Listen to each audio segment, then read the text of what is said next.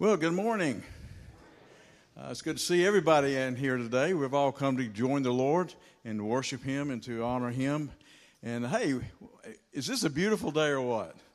Amen. It's a beautiful day. The last several days have been just absolutely wonderful. And we're noticing all the little flowers coming out. And too bad, probably the freeze is going to come and just get them all. But hey, we can enjoy them right now as everything's happening. But it's good to see everybody here today. We'd like to especially welcome our visitors that might be here today. And so we're glad that you've come to be with us today. And we hope you enjoy your stay with us. And hopefully you're going to have bunches of people come and welcome you here. And if not, let us know who it is because we have ways of making them talk, So, no, not really.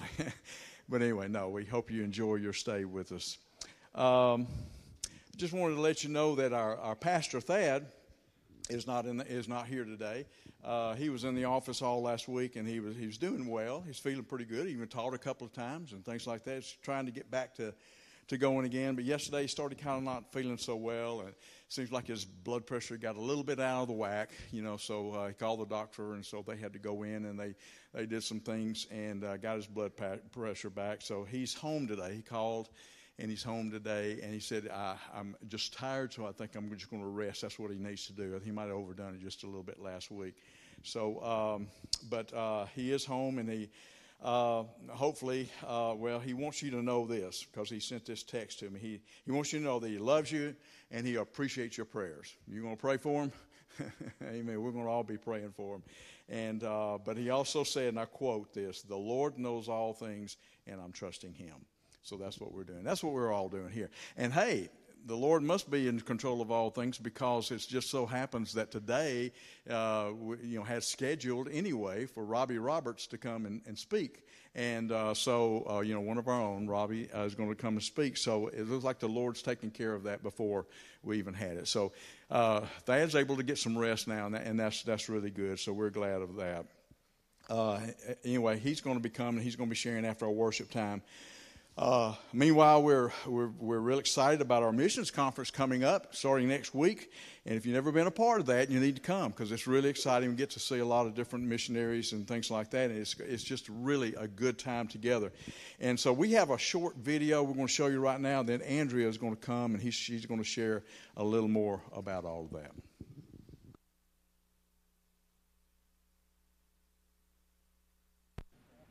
HK, we're looking forward to hearing you. Just about everyone in Nashville knows the remarkable story of H.K. Derryberry and his good friend Jim Bradford. They enjoy making the rounds. Nice to meet you. Nice to meet you. It's just a joy for me when I'm around him because he just is just so enlightening. He's also enthusiastic. 17 years ago, Jim dashed into a Nashville restaurant to grab a cup of coffee. HK was in the corner, a 9-year-old with legs and braces listening to his radio. The kind of kid an executive on the go might ignore. But on this day, at that moment, Jim made a lifelong friend. Said, good morning, buddy. What's your name? I'm HK Derby. What's your name? I'm Jim. Nice to meet you, HK. Nice to meet you, too. HK's mother, pregnant with him, died in a car accident. He was born 3 months premature, blind and with cerebral palsy. His dad disappeared, so his grandmother was raising HK by herself until Jim walked into that restaurant. He loves HK, and I do think that it was meant to be. When is your birthday? And no one would know about HK's incredible gifts were it not for Jim Bradford. HK has a remarkable mind for days and dates. And your birthday was on Father's Day in 1997, 2003, 2008, and 2014. Oh my gosh, it is.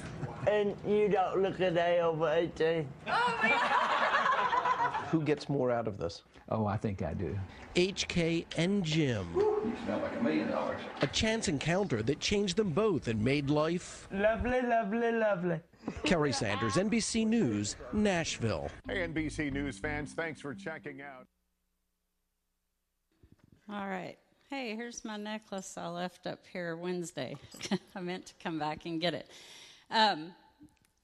I have acquired HK and Jim to speak at our church next Sunday night. So I hope and pray y'all come to hear their special testimony. HK is 33 years old now, and I saw them at a conference back in 2017, and they just really touched my heart. Their story did, and I don't know how I got them because I lowballed them on their offer to come speak because it's missions conference. I have a budget, and they usually go speak for a lot more. But he said he was impressed with my email and that they would come. HK just wanted to know if he would get to sleep in a hotel. So I got him for really cheap. So anyway, please come out next Sunday night, 5:30 to 8. They're gonna come speak. They're gonna have. They wrote a book. They'll have signed copies here. You'll get to meet HK, and he'll ask your birthday and tell you all that. He's amazingly smart. So please come out next Sunday. We're gonna have a potluck, so we'll do desserts and just ask people to bring the more salty foods for that. Also, don't forget our craft fair is March 9th from 9 to 2. If you're crafty and want a booth, just come see me about it, and I'll put you down. Other than that, please come shop that day. And then if you noticed, we have a board out here in front of, by the classroom right out here in the foyer. It's got Unhindered, which is the theme of our conference, our missions conference coming up, and got kind of a little interactive board. We want to know what are your fears, what hinders you from sharing the gospel of Christ. So you just write it on a sticky note and put it out there. So that's one way to kind of plug into our missions conference. Lastly, we sponsor an orphanage down over in Uganda that I got to go to last year. And Isaberry, who is kind of their, he runs the place for Amber Wolf while she's away. He sent me videos of the kids. When we went this past year, a lot of people from here donated Bibles because they were sharing 4 Bibles for 26 kids. And when we went, we put a Bible in each of their hands, so they would each have their own Bible. And so he sent me videos of life at Hope for Uganda, and them reciting Bible verses, and Van put together, that'll be our mission video for today as the kids in Uganda.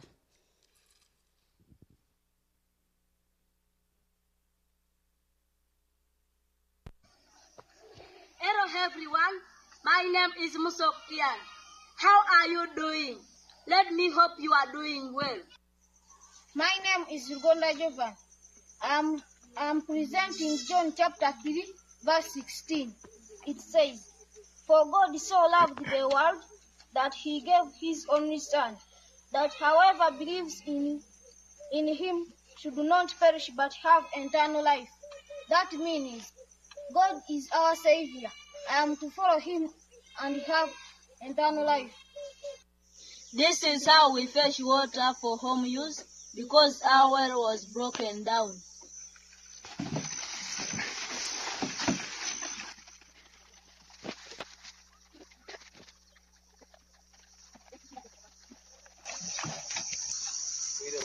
Then we head back home with our water.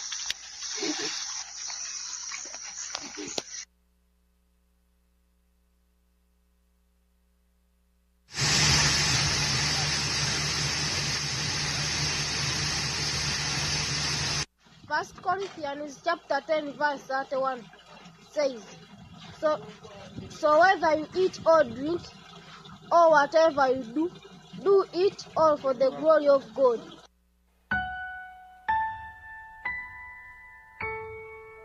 My name is Abdul Nasser. I am washing clothes with my friends. To make it clean, we need soap, water for washing.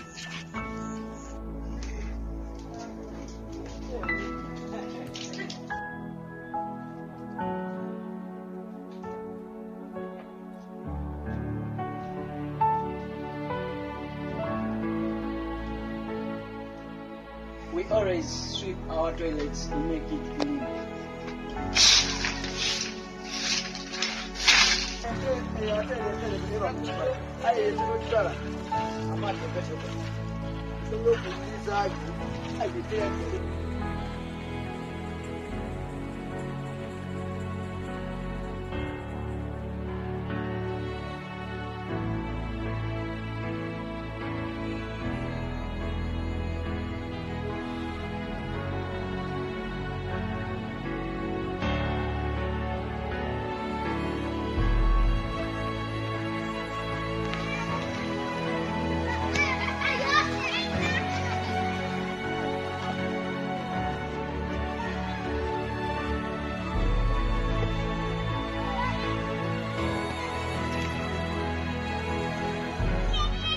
My name is Glanda Badri. I'm representing Psalms chapter 18, verse 3. My colleagues, it says, I call the Lord, who is worthy to be praised, and I'm saved from my enemies. That means God is the fighter of my enemies. May God bless you. Amber, Andrea, Anna, Corby, Jacques, Sam, Ron, Dij, Lord, entire Grace Communications, sponsors. How are you doing? Let me hope you are doing well. We love you, we miss you, and we can't wait to see you again. Bye bye. See you. Lord, we praise you. For we love you, Lord. You are good. You are good.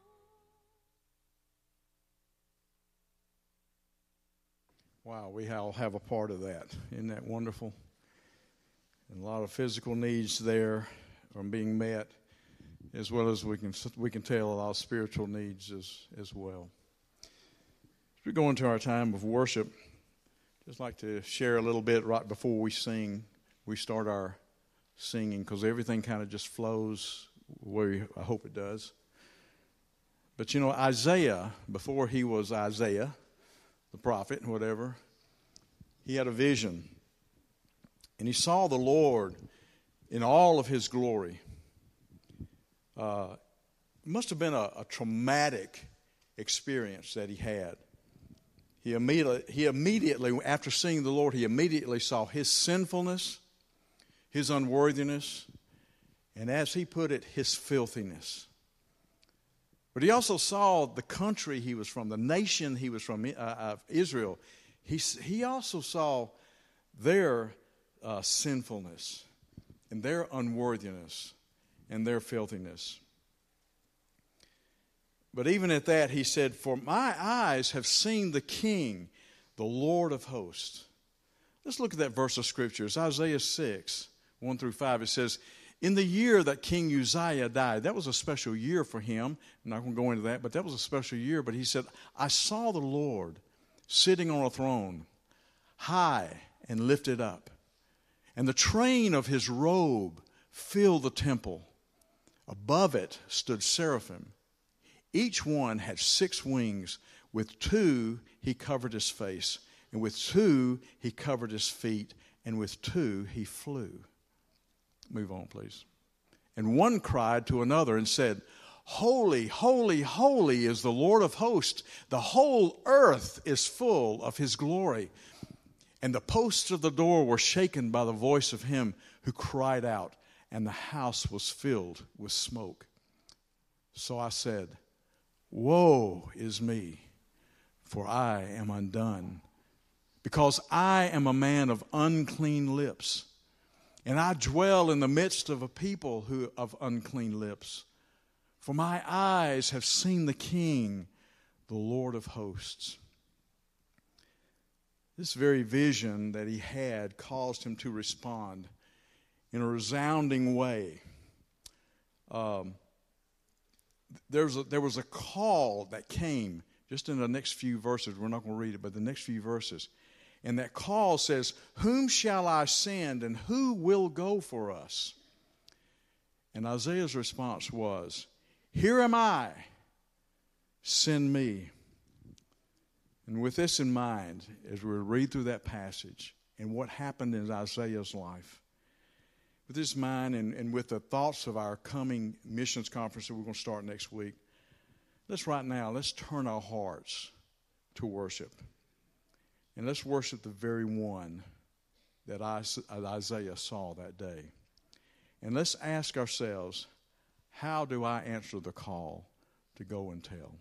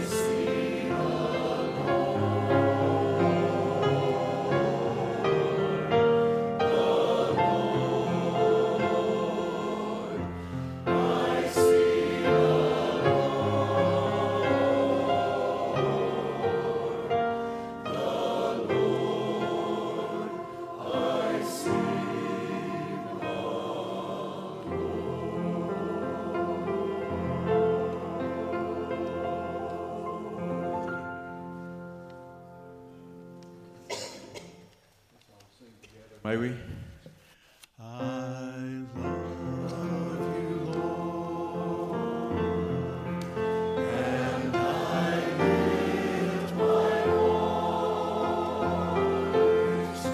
Yeah.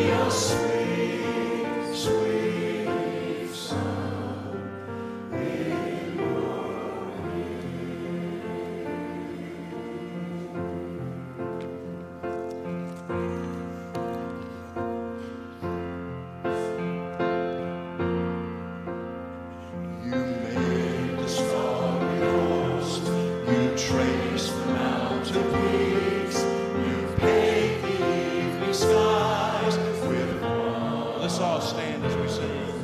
The earth is your throne, from desert to the sea.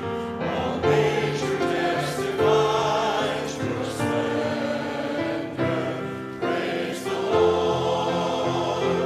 Praise the Lord. Sing His greatness, all creation. Praise the Lord. Raise your voice, your eyes along your best. From furthest east to west, let everything that has breath praise the Lord.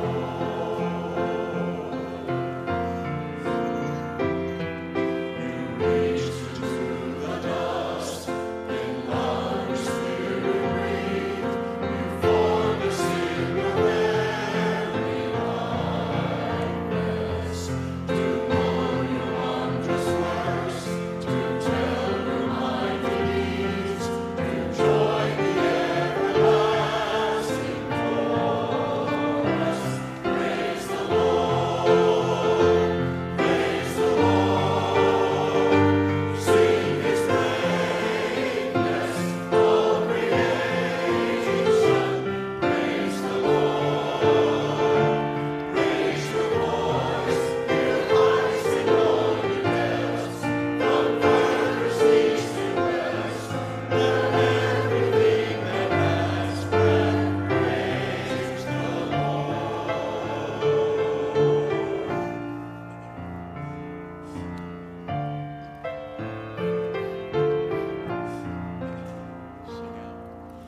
Symphonies resound, and drums and pipes ring out.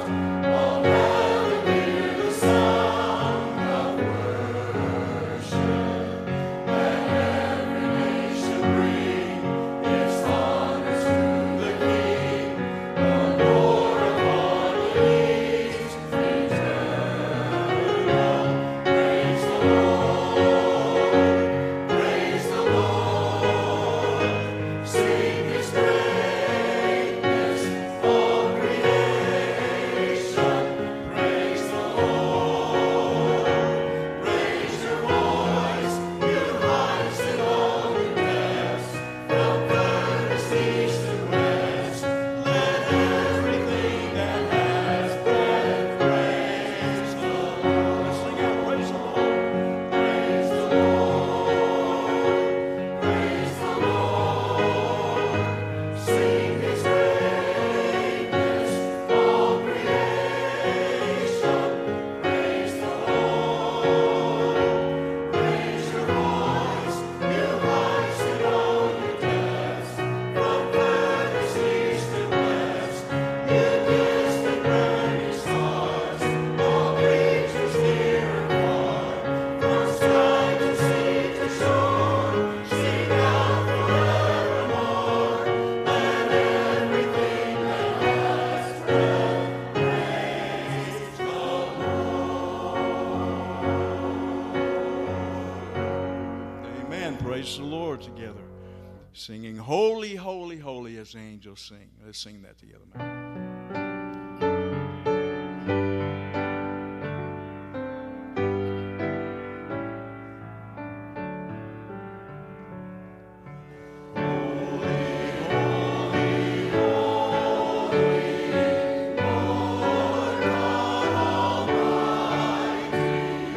Early in the morning, my song shall rise to Thee.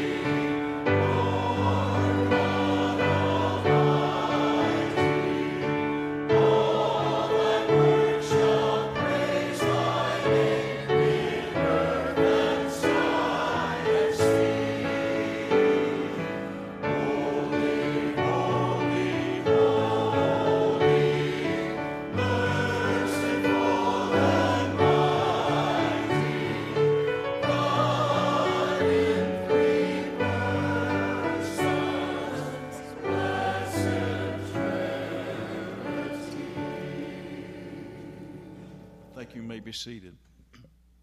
As that was said, who will go? Who will go and tell them? The verse of Scripture says, how can they know unless someone tells them?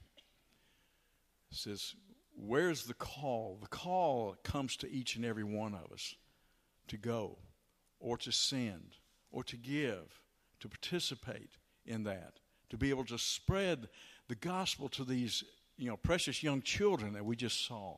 Spread the gospel so that they too can stand around the throne and sing, holy, holy, holy is the Lord God Almighty. They have that opportunity just like we do today because we have sent, we've gone, we've done those things.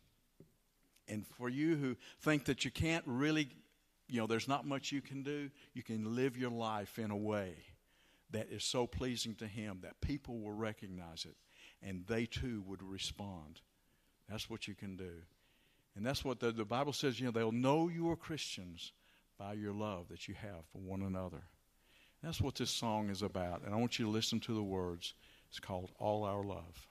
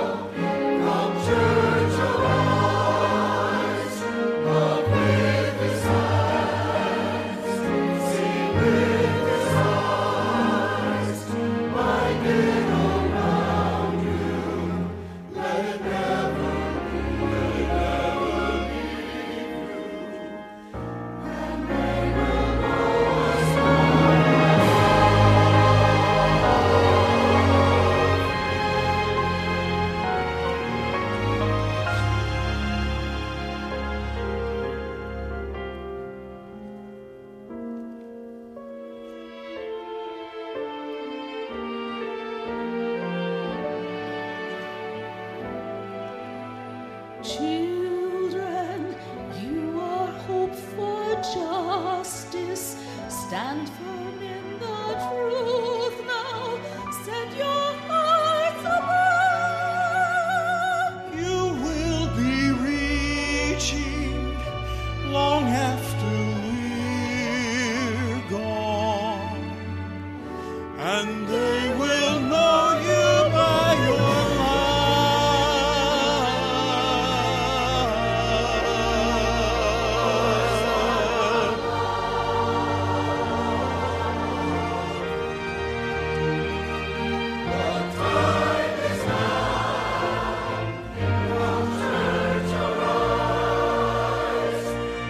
Away.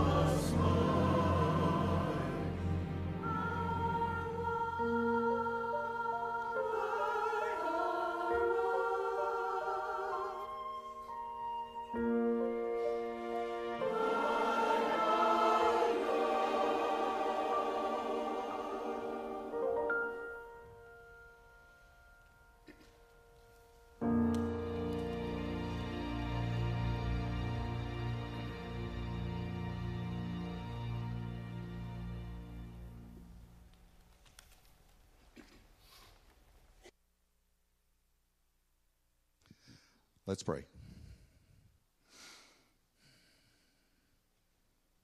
Father, may the truth of that song that we just sang be true in each of our hearts and each of our lives.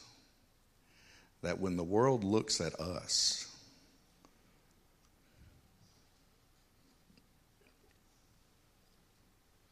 when they look at us, they will know us. They will know that we're yours, your children, because of the love we have for each other. We thank you for the truth of all the songs that we've just sung. And we thank you for that portion of our worship.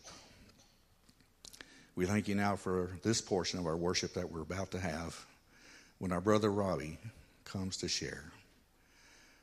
And I just want to pray for him, that you would use him by your Spirit, and that our spiritual eyes and ears will be open to the truths of your word that he shares today. I want to take this moment also to pray for our pastor, our brother Thad, and just pray that you would help him to get the rest that he needs. Thank you for him. Thank you for what you'll be doing. We pray this now in Jesus' name. Amen.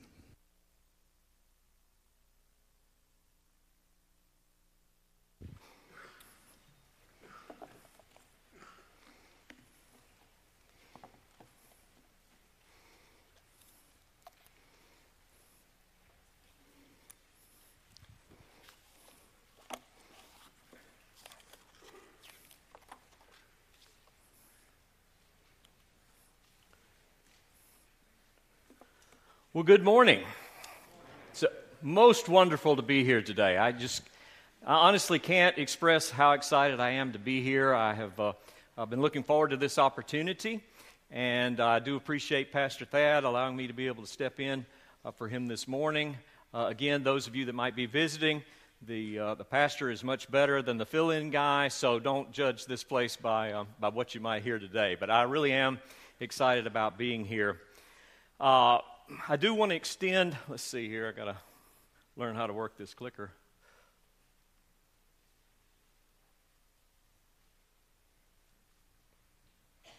Maybe a slight delay here. I do want to extend greetings from the Grace School of Theology.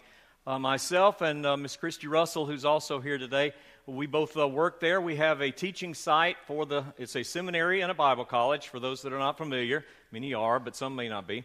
The school is located just outside Houston, Texas, but we actually have a teaching site in Trussville.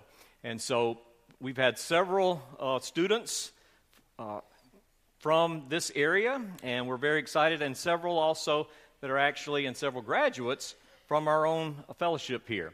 So we do appreciate y'all's support, and again, we will have a little booth set up after church.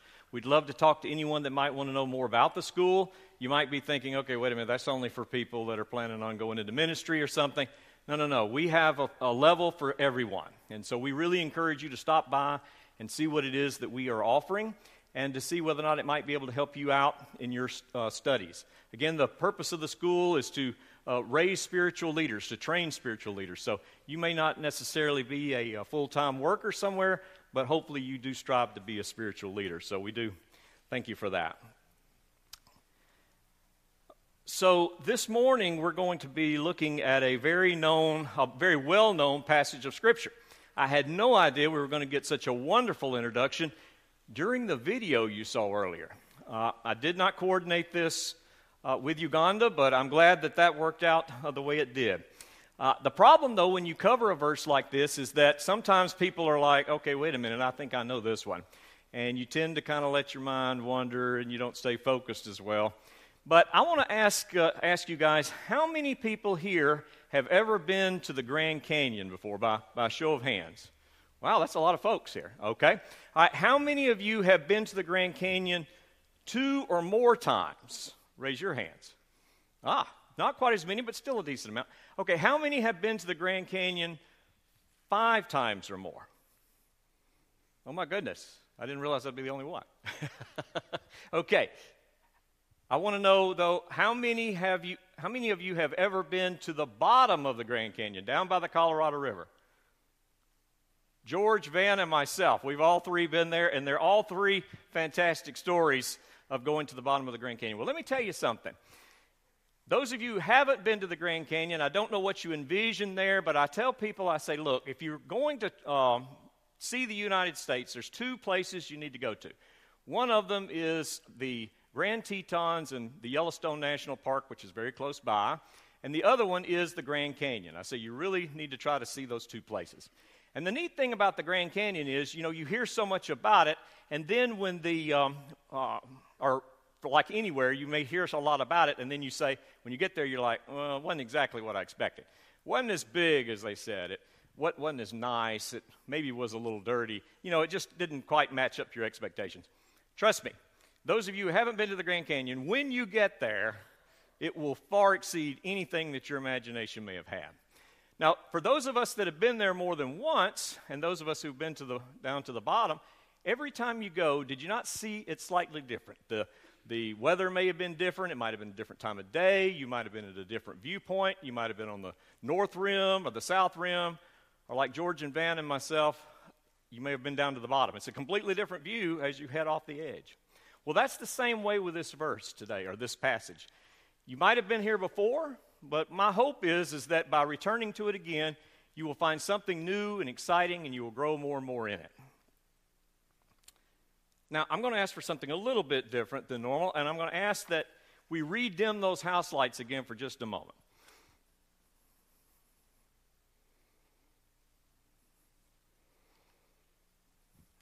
All right, so this morning I want us to put ourselves in the frame of mind for the passage. And so let's travel back to the 1st century A.D. Our study takes us to the city of Jerusalem on an evening in the spring of the year 27.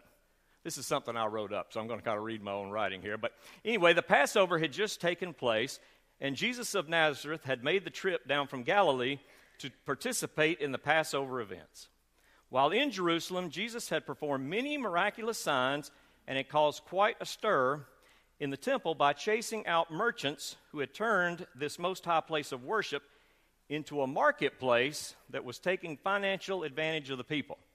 That is covered in an earlier chapter, and you'll see in a minute why that might be covered later. All of these events had gotten the attention of the Jewish authorities, and one of these men decided to make a visit to meet this Jesus of Nazareth to find out more about him.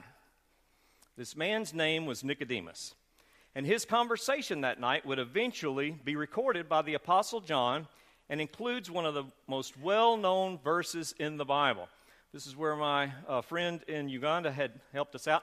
And I want us to join today because I'm pretty sure you guys, most everyone here will be familiar with this verse. And I want us to join together by saying this all together at the same time. For God so loved the world that he gave his only begotten Son, that whoever believes in him should not perish, but have eternal life. Thank you very much. We'll go ahead and raise those house lights back up. Now, why do we need to look at this passage?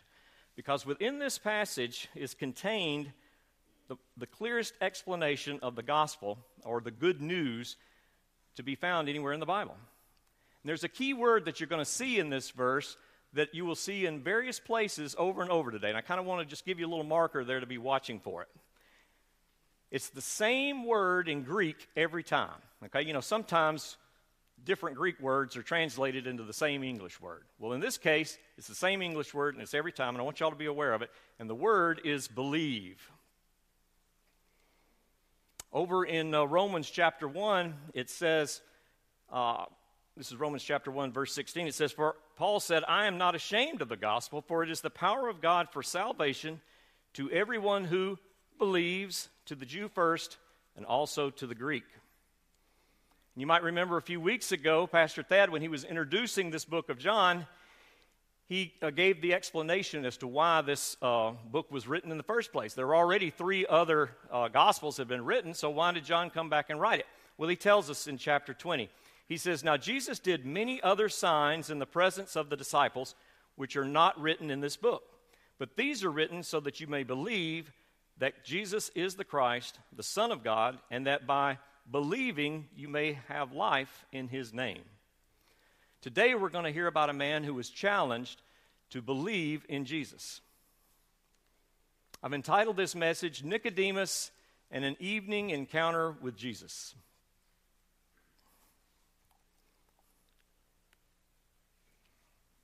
We're going to step through this.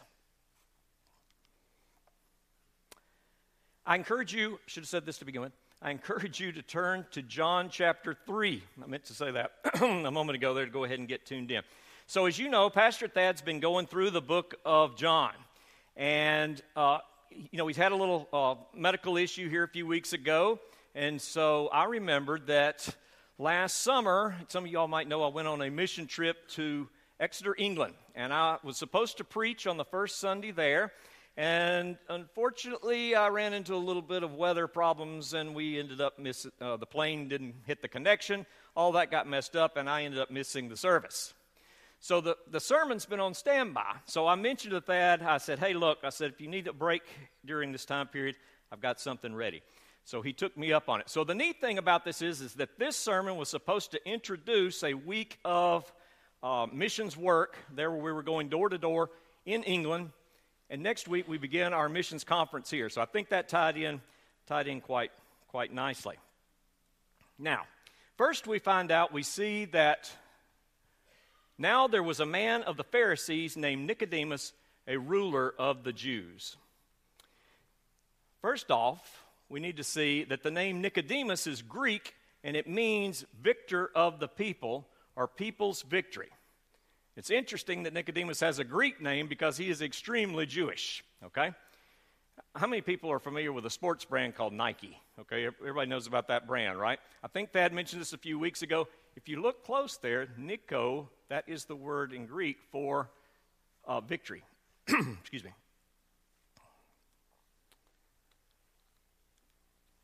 Next, we see that he was a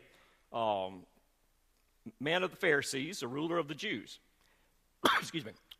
Pharisees were members of one of the most important and influential religious and political parties of Judaism at the time of Jesus.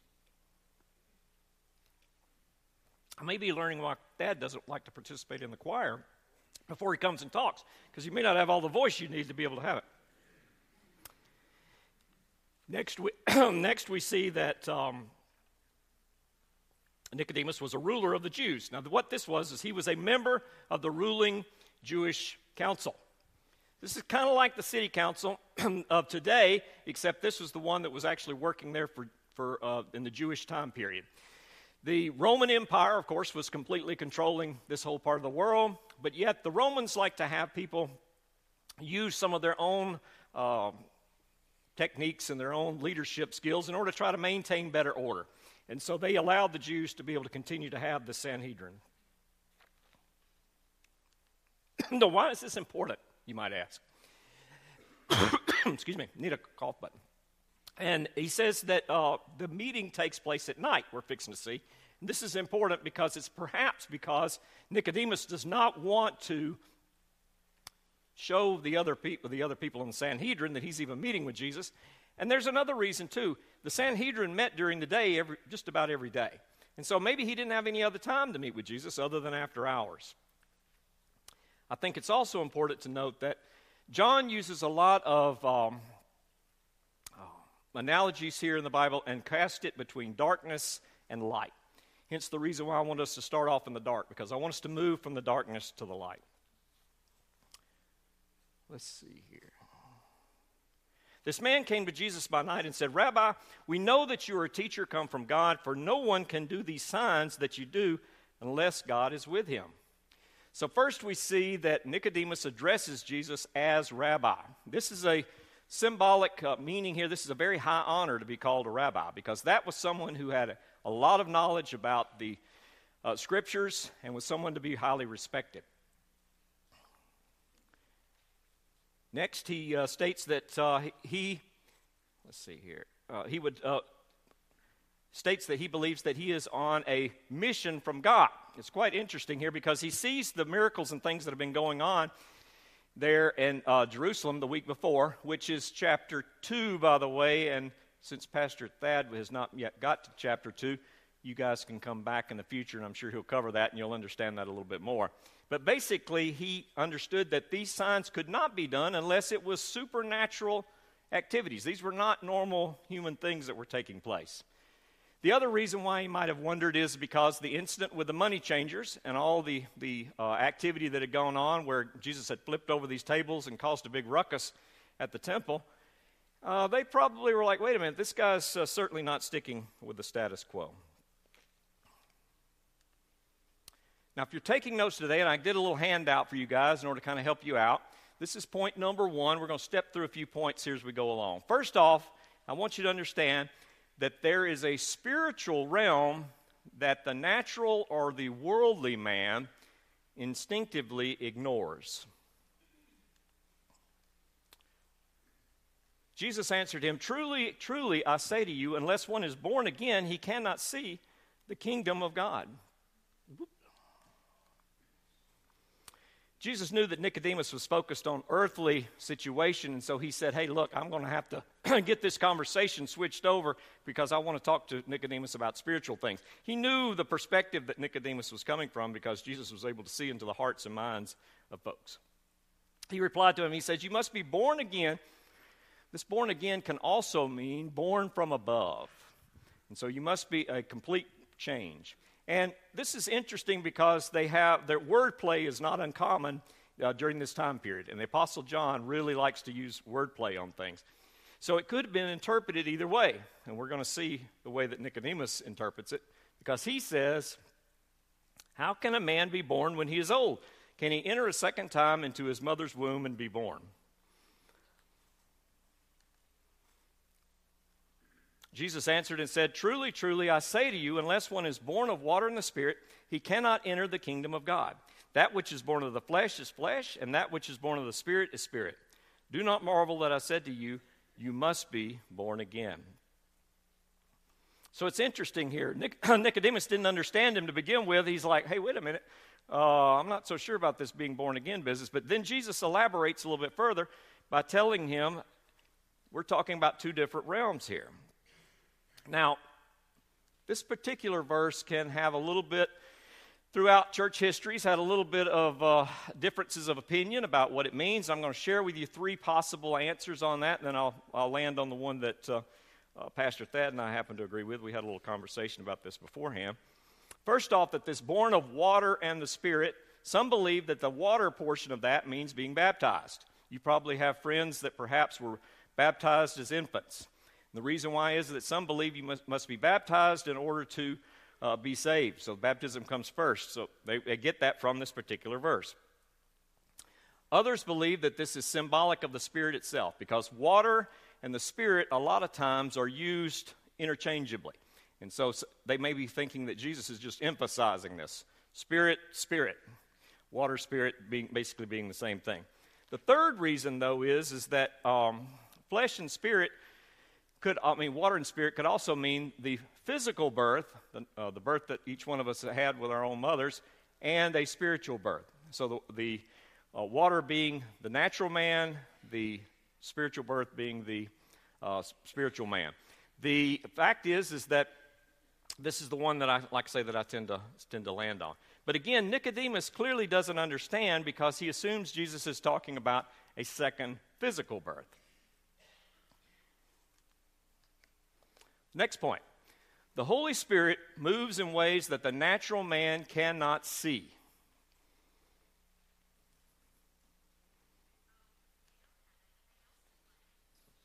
Oops.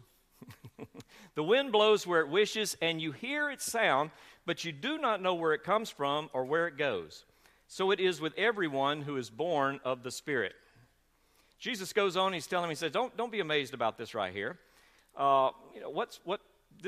Let me explain this to you a little bit more. Jesus is making an analogy here with the wind. As air is invisible, we can't see the wind itself blowing. Think about this. We're back outside, we're in the wind. We can only see the impact wind has on things out. Well, if it's blowing enough in here, we might see it blowing these flags around or something. But outside, you see the leaves move on trees. We know that's from the wind. You feel the wind blowing against your face while you're outside.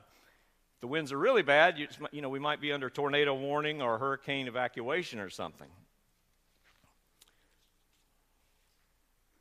Interestingly enough, a little bit more wordplay is going on here because, again, the word spirit and the word wind are actually the same, and so it can be a little wordplay taking place also.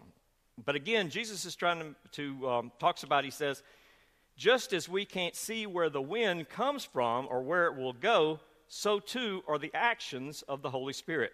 Just think about this now. If, where does the wind come from? It's not like they're giant fans hiding up above the clouds and somebody's flipping the switch over there and suddenly the wind comes up.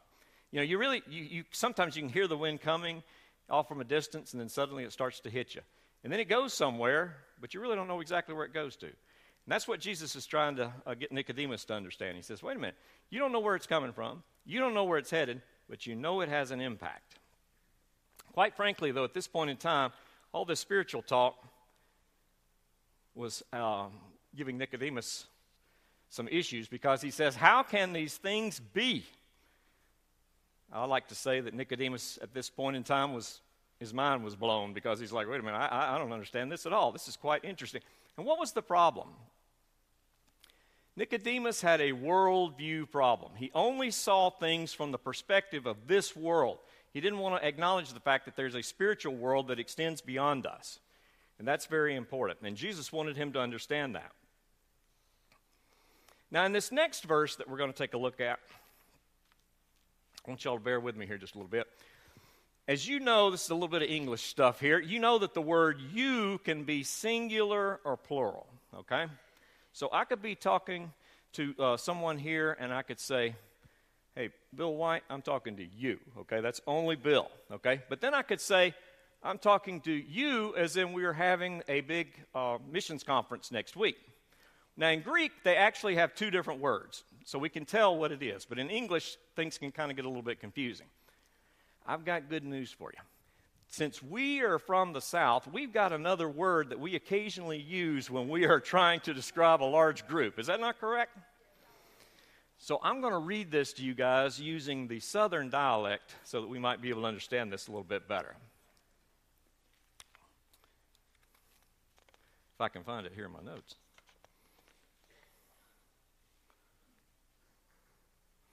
Jesus answered him. He said, you are the teacher of Israel. He's talking to Nicodemus again. And yet you do not understand these things. Then he changes. He says, truly, truly, I say to y'all, we speak of what we know and bear witness to what we have seen, but y'all do not receive our testimony. If I have told y'all earthly things and y'all do not believe, how can y'all believe if I tell you heavenly things? Perhaps that verse makes a little bit more sense here because he is talking to Nicodemus specifically, but he also includes the entire group, the Jewish people, and the fact that they have not been listening to the prophets in the past. And that's what he's talking about, the we business. And now he's saying, hey, look, I'm just telling you the same things that's been going on in the past. Nicodemus was a teacher in Israel. He would have been one of the preeminent experts at his time, and yet he was clueless about what was going on. Jesus and the scriptures were trying to tell Nicodemus spiritual truths, but he and the other religious leaders of that day were stuck on the works and the law. Unfortunately, the same problem's still happening today. People tend to sit around and they're like, oh, I think I understand this. I've got this together here. I saw it on the news. I read it on the internet. I did all this. I did all my research. I went to school. They're missing it because they will not see that God is talking about the spiritual realm.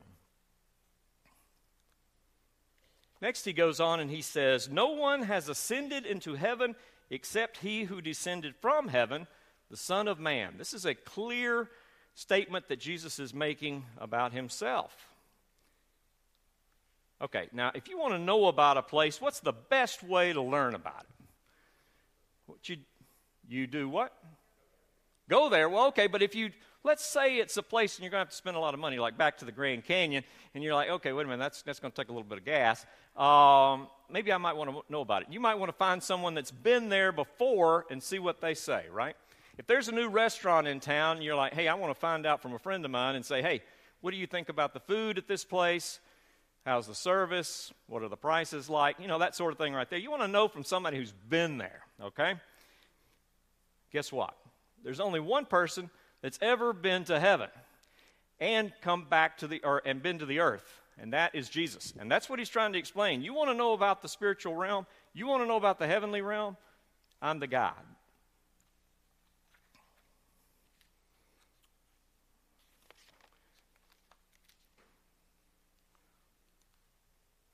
Now, Nicodemus and the Pharisees had spent so much time studying the law. This is the first 5 books in the Old Testament. They had the whole Old Testament, but they weren't spending all their time studying the rest of it. These guys were fixated on rules and regulations. And so what they had done was they had said, okay, these rules are great. We're going to add on even more. We want to make sure that people really get down to every little rule about every little operation. And so they just fixated on those first 5 books. Unfortunately, they were ignoring a lot of the rest of them. Perhaps they'd read them, but they hadn't studied them like they should have. I want you guys to flip over to Proverbs chapter 30 with me for a moment. Because it is possible that, and I believe this is it, it's possible that there's actually a section in the book of Proverbs where Jesus, the answer that Nicodemus is looking for, is already given. Many theologians believe that the question that the philosopher asks in Proverbs chapter 30 is answered in John chapter 3.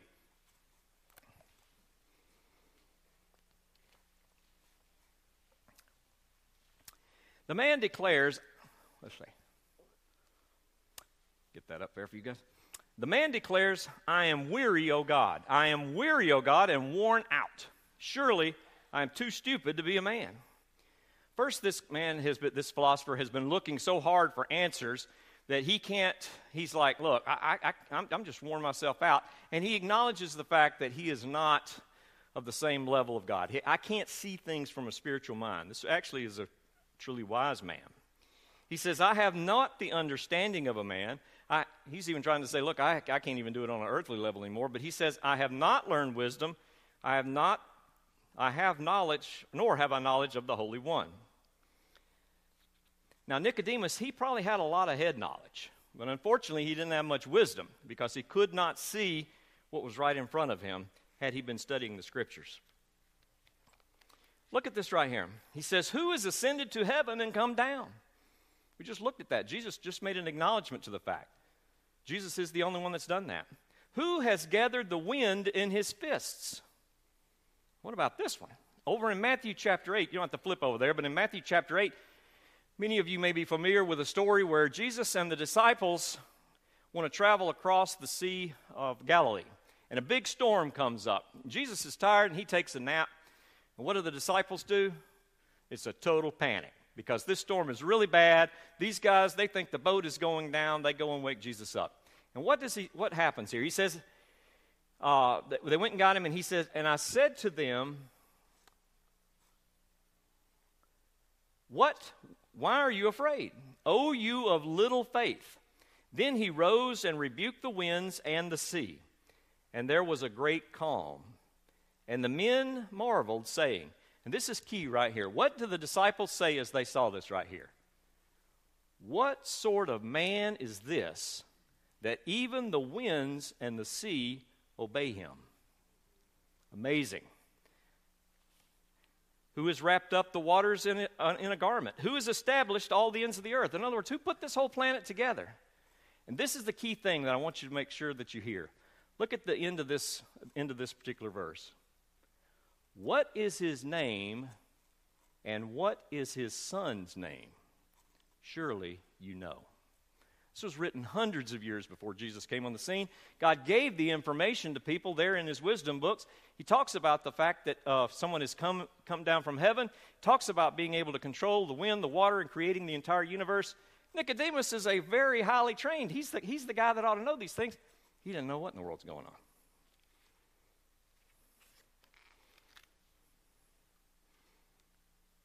Our next point is Jesus has made the way for people to have everlasting life in the presence of God.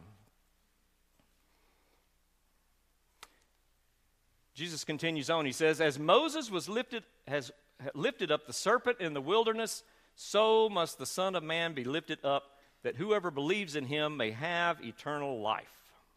Now, this was a passage from the book of Numbers that Nicodemus would have been familiar with. Again, it's in the first 5 books. These guys hang out there. this is one that he's going to have. If you want to, you can go ahead and flip over to Numbers chapter 21. I think it's important because when you see this section here about, hey, Moses lifted up, just as Moses lifted up the serpent in the wilderness, what's he talking about? Well, let's go back and see what actually happened. Now, this is the children of Israel. This is during the time period when they're roaming around during the 40 years in the wilderness because they'd sinned and didn't go in and take the land. And so they're having to be out there. And these guys had gotten anxious, I guess is a good way, and they were impatient. And he says, and the people became impatient on the way. And the people spoke against God and against Moses. Ooh, big mistake, because Moses was God's man. And they said this. They said, why have you brought us up out of Egypt to die in the wilderness? For there is no food and no water, and we loathe this worthless food. Now, what they're talking about there is they meant there was no food in the normal sense because God had been feeding them using manna from heaven, okay? These guys had gotten tired of this. God did not take too kindly to this. What did he do? Then it says, the Lord sent fiery serpents among the people, and they bit the people so that many of the people died. This is not good. I mean, these people are being knocked out right and left because of this. Suddenly the folks realized, hey, wait a minute here. Now, this is not good. There's people are dying all around us here. They came to Moses and said, we have sinned, for we have spoken against the Lord and against you. Pray to the Lord that he may take away the serpents from us. So Moses prayed for the people, and the Lord said to Moses this, make a fiery serpent and set it on a pole, and everyone who is bitten when he sees it shall live. So Moses made a bronze serpent and set it on a pole. And if a serpent bit anyone, he would look at the bronze serpent and live. Here it is kind of in a nutshell here. We see here that the people sinned against God. They spoke out against him. God punished these people because of that, by sending on these serpents. The people repented. They realized, whoa, this was a big mistake here. We should not have done this. What are we talking about? They went to Moses and asked for a solution. Moses prayed to God, and God provided the solution by providing this unique way, not your normal sense of, well, hey, just make the snakes go away. No, he had something different in mind. He had Moses make this bronze statue and stick it up on a pole so that it'd be high enough for people to look at. The interesting thing is this. What did these people have to do? Did they have to take a certain thing? Did they have to go around and do a bunch of stuff? No. All they had to do was look upon this serpent on a pole, and they were cured. They'd been bitten, they were cured. Jesus is making this point to Nicodemus. Hey, just as Moses lifted that up, so too must I be lifted up.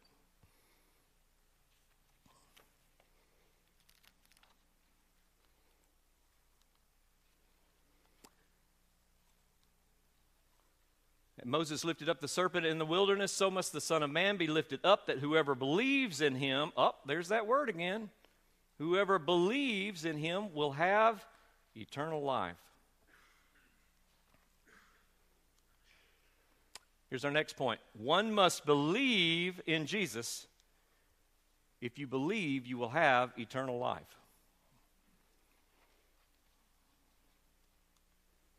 Here's that verse that we started off with.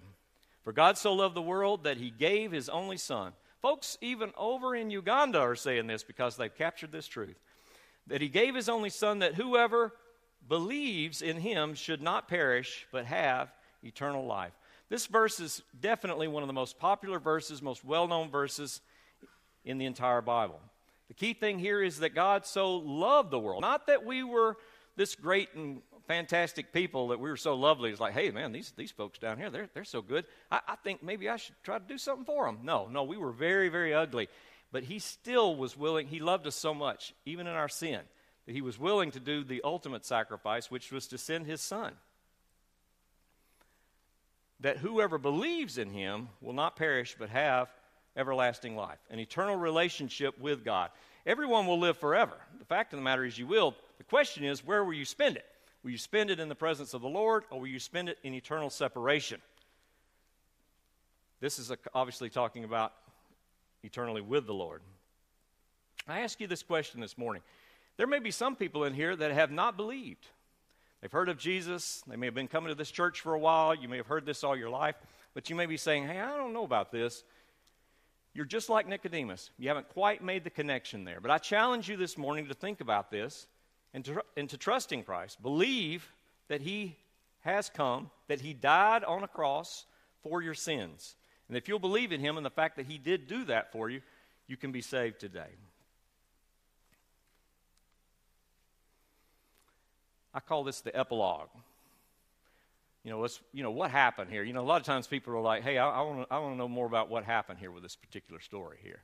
So what happened to this bronze serpent? Do we hear anything more about it? What about old Nicodemus? Was this the only encounter? Well, turns out that bronze serpent makes another appearance.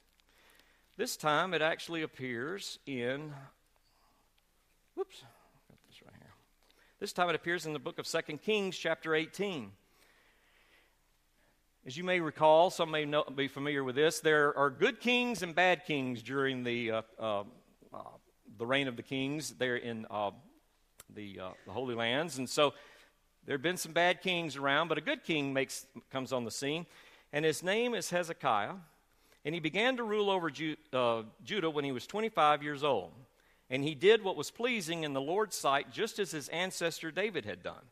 He removed the pagan shrines, smashed the sacred pillars, and cut down the Asherah poles. Basically what this means is these folks had become so infiltrated with foreign gods and foreign worship that as a result, they basically had cast out God, weren't worshiping him anymore. They had allowed all this other stuff to infiltrate themselves. So he removed all that foreign stuff out of there. But look at this. What else did they do? He also broke in pieces the bronze serpent that Moses had made. Why do you have to do that? For the people of Israel had been offering sacrifices to it. They got so much out of this, they cared so much about this bronze serpent now, they even gave it a name. They called it Nehushtan. Now think about that. Now this was something that the Lord had used and had to help these people out. Their ancestors had been cured by this. They had twisted it because of all this pagan influence. And now suddenly thought, hey, wait a minute, snakes, these are good. Well, they're worshiping these snakes over here and all. And we got a snake that Moses himself made. We should worship that. That'd be even more powerful. That snake could be really good. Not good at all. Interestingly enough, that snake was destroyed in order to bring the people back to trust in the Lord. What about Nicodemus? Do we know anything more about him? Did he just quietly go off that night? No. It's very interesting. John, in his gospel, he continues on and tells us more about Nicodemus. It says right here, it says, when the temple guards, now this is a little bit of a fuss, takes place in just a few chapters, and there's the temple guards are sent out, and they're actually wanting to bring Jesus in for an interrogation. And so they send these guys out, and here's what happens. He says, when the temple guards returned without having arrested Jesus, the leading priests and Pharisees demanded, why didn't you bring him in? Why didn't you get Jesus in? And their answer was, we've never heard anyone speak like this. Pretty impressive. And they said, well, have you been led astray too? Even our own guards here aren't going along with this. Is there a single one of us rulers or Pharisees who believes in him? It's the same word. This foolish crowd, talking about the people in Jerusalem, follows him, but they are ignorant of the law. God's curse is on them. They couldn't be more wrong if they tried. The curse was definitely not on them because they were hearing the truth from the Messiah. These guys were so twisted that they actually thought that they had it correct. But what about Nicodemus? He speaks up. He's beginning to say, hey, wait a minute here. Now, you guys I've met this guy before. Maybe there's more to this. And he then brings up the scenario. He says, is it legal to convict a man before he's given a hearing? And then they replied to him and said, are you from Galilee too? In other words, are you on this Team Jesus business? What's happening here? No prophet ever comes from Galilee. This is nice. Nicodemus steps up to actually try to help Jesus in front of this group to let them see. Any more times? Well, yeah, it turns out that he is. One more time we see. This is right after the crucifixion. Jesus' his body has been taken down from the cross. Two guys step forward to be able to kind of take care of him. Joseph of Arimathea, he provided a tomb where he could be put in. Jesus, He didn't have the burial plan together. So he says, look, Joseph of Arimathea, who was also a member of the Sanhedrin, stepped up and said, hey, look, I'll provide. He can use my family tomb. Then Nicodemus also stepped up. And he says, let's see here. Nicodemus, who had also earlier had come to Jesus by night, came bringing a mixture of myrrh and aloes, about 75 pounds in weight. So they took the body of Jesus and bound it in linen cloths with the spices, as is the burial custom of the Jews. It's interesting here that John is specific. He doesn't want anybody to get confused about the fact this might be a different Nicodemus. Now, this is the same guy because he makes note of that. 75 pounds of myrrh and aloes is a lot. It is worth a lot of money. This is a very high amount. This is the amount they would have used if the king had died. Okay? This is not something that they would have used for your average guy. Nicodemus clearly saw that Jesus was a very important person and cared a lot about him in order to spend that kind of money on him. The question we have to ask ourselves is, had Nicodemus come to believe in Christ? Did he believe? Well, John doesn't definitively say. He never comes in here and actually tells you this. But it does seem reasonable that John, as he's writing this gospel many years after these events, would have picked a guy who had come that night and had the conversation with him in the darkness and had moved to the point where we see him standing up for Jesus and then eventually actually coming forward at a time when it would not have been popular, just right after he'd been executed, had actually come to help him out. Another thing to know is does history outside the Bible talk about Nicodemus? It turns out that it does. In the Talmud, which is a bunch of writings from the Jews, they have a section in there where they talk about a man whose name is Nicodemus ben Gorion. And this Nicodemus ben Gorion, you tell me whether or not you think this might be the same guy. He was a wealthy, sounds like 75 pounds of stuff, first century, same time period, member of the Sanhedrin, who lost his status and fortune later in life. Many people now believe that this is the same Nicodemus that we were just reading about, and that his losses were probably attributed to the fact that he had come to know Christ and had given up for him. Let's review just a moment. There's a spiritual realm that the natural or earthly man instinctively ignores. If you're here today and you have not believed in Jesus Christ, you are following the natural man. That is the normal process. There are people all over the world that are falling into that, and it's our responsibility to get out there and share with them. The Holy Spirit works in ways that the natural man cannot see. Don't try to explain it using your own mind. It's not going to work. Jesus has made the way for people to have everlasting life in the presence of God. He came, he lived a perfect life, he died a death on the cross, and he rose again. One must believe in Jesus, as no amount of good works can bring salvation. Many people say, I can get into heaven because I've been a good person.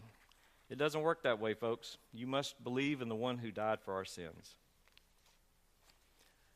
As you leave here today, and I put this on your notes so you wouldn't have to take it down, I want you to be aware that the world desires to live in darkness.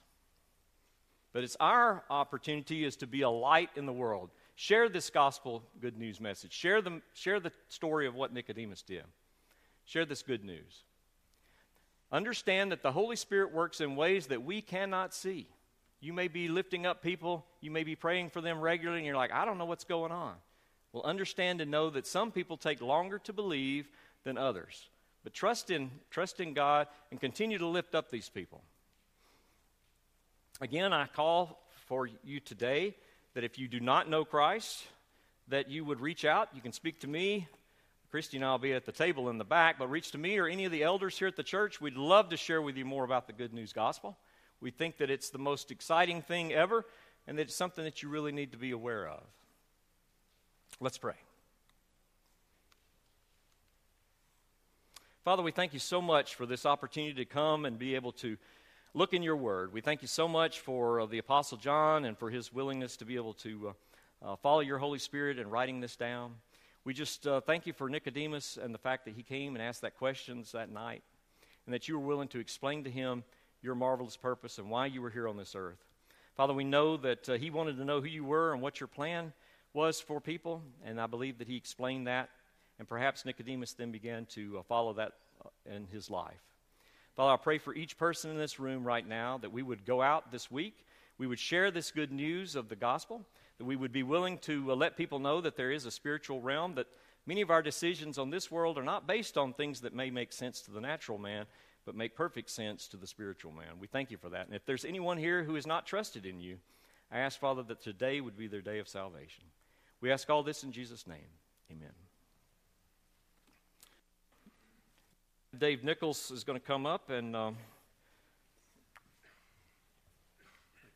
appreciate it. Won't keep you but just a minute. Robbie did a good job, didn't he? And exposition of John 3, and also finishing up with about 10 minutes before 12. That was a surprise. Stuck to your notes pretty good, Robbie. Good job. So just real quick, related to missions conference again, we've got some sign-up sheets out front. The conference is going to actually start next Saturday, and it's going to run, the next couple of weeks. Next Saturday, this handout in your well, we don't have a bulletin, but the ones we gave you, it's going to be a dinner Saturday night. So your part now, all the work's been done. It's ready to go. You got to participate. And, those ugly sign-up sheets, they're sitting out front. So we got to know how many people we're going to feed. So next Saturday, this sign-up sheet is out front. Please just stop by and write your name down so we can count you in. We'll have extra. We always know. We know what happens. So we'll have extra. Don't worry about that. But please sign up. That'll help us a lot. Also, as a follow-up to the conference, there's another handout that you had called Missions Dilemma. So we're going to have 2 weeks of conference, and then on March the 15th and 16th, and this is the only announcement you're going to get about it, and the only promo you're going to see here in a minute. After that, it's just going to be maybe at the end of the service, we'll remind you with a handout. But this is really important because this is a series that my friend Steve Saint did. Steve's been into our church many times, and I've mentioned you guys to him, and he's a friend of many of you. So if you don't know about Steve Saint, just Google Steve Saint Missionary. Or if you want to pick up Into the Spear book, I'll actually have some of these during this event. It's going to be March 14th and 15th. We're going to do the Missions Dilemma series. Friday night, we'll have like 2 sessions. They're like 20 minutes apiece, and Steve will answer questions. And then Saturday from like 8:30 till, 9 till 12:30. So it's about 7 sessions, but we may not get through but 6, but depending on how much Steve talks.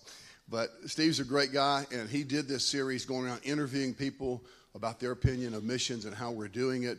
The greatest missions book I've ever read in my life for how to do missions right is this book right here, The Great Omission. And the great omission is we think we have to do it all. And Steve's point is we can't do it all. We'll never do it all. We have to include all the people of the world. All the Christians have to be involved in the mission. And so the dilemma came as a result of this book, the Missions Dilemma series. And it's got some great principles. If you're thinking about going on a missions trip, if you've been on one, anything to do with missions, please sign up. It's out front. And come to this. And there again, we're going to feed people Friday night and Saturday morning. So please participate and sign up. I've got one more announcement, but I want to show this Missions Dilemma promo. And you'll see it's interesting what people think about Americans around the world and how we do missions. So watch this a minute.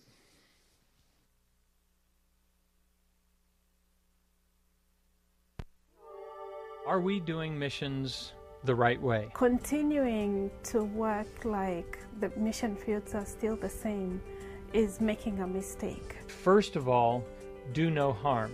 So many people have come to fix us that, oh Lord, please don't bring another, person to fix us. We've been fixed so many times, we're a real mess now. Shepherding is for the benefit of the sheep, not for the shepherds. I have no positive experiences of missionaries coming onto the reservation at all. When you think of somebody wearing nothing but this and going to church, we have to learn to see things the way they see things. In Italy, we have to learn to walk on our own feet. Otherwise, we become like a mama, depending always on the Americans. We have to learn to walk on our own. Are we ready to wrestle with these issues and figure out how to do it better?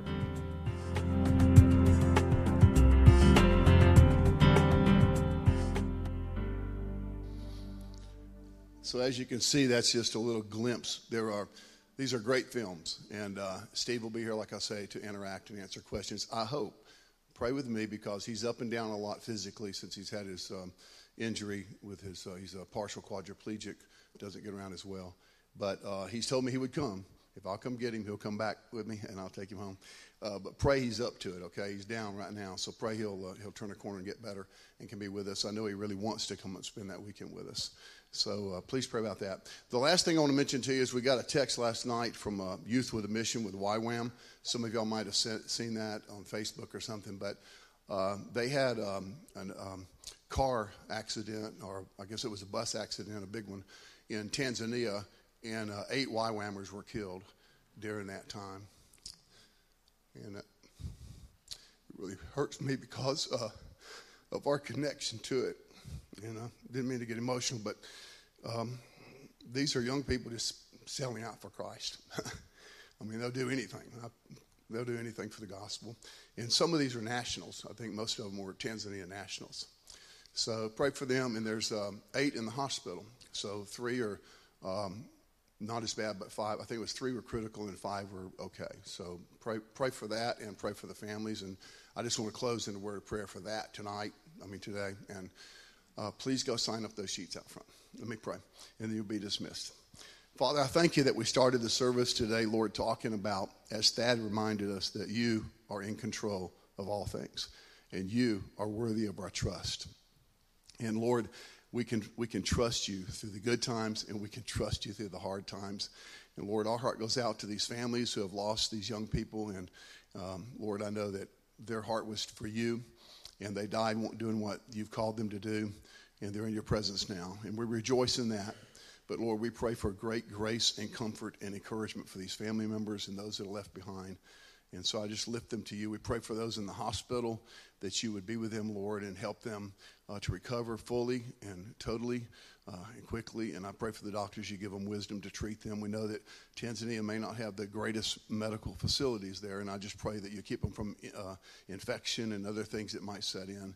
And Lord, I pray for that bus driver, Lord, that died too. I pray he knew you, and I trust he's in heaven. And Lord, I pray for his family as well, that somehow, God, you'd work through this situation to bring your name glory and to lead people to you. So we just thank you that we can trust you, Lord, that these people did not die in vain, that they died serving you and sharing the good news, as Robbie shared today, the good news of the gospel. So we commit them to you. Thank you for the day. Thank you for Robbie sharing. Thank you for the music. Thank you for the service. Now, in Jesus' name, amen.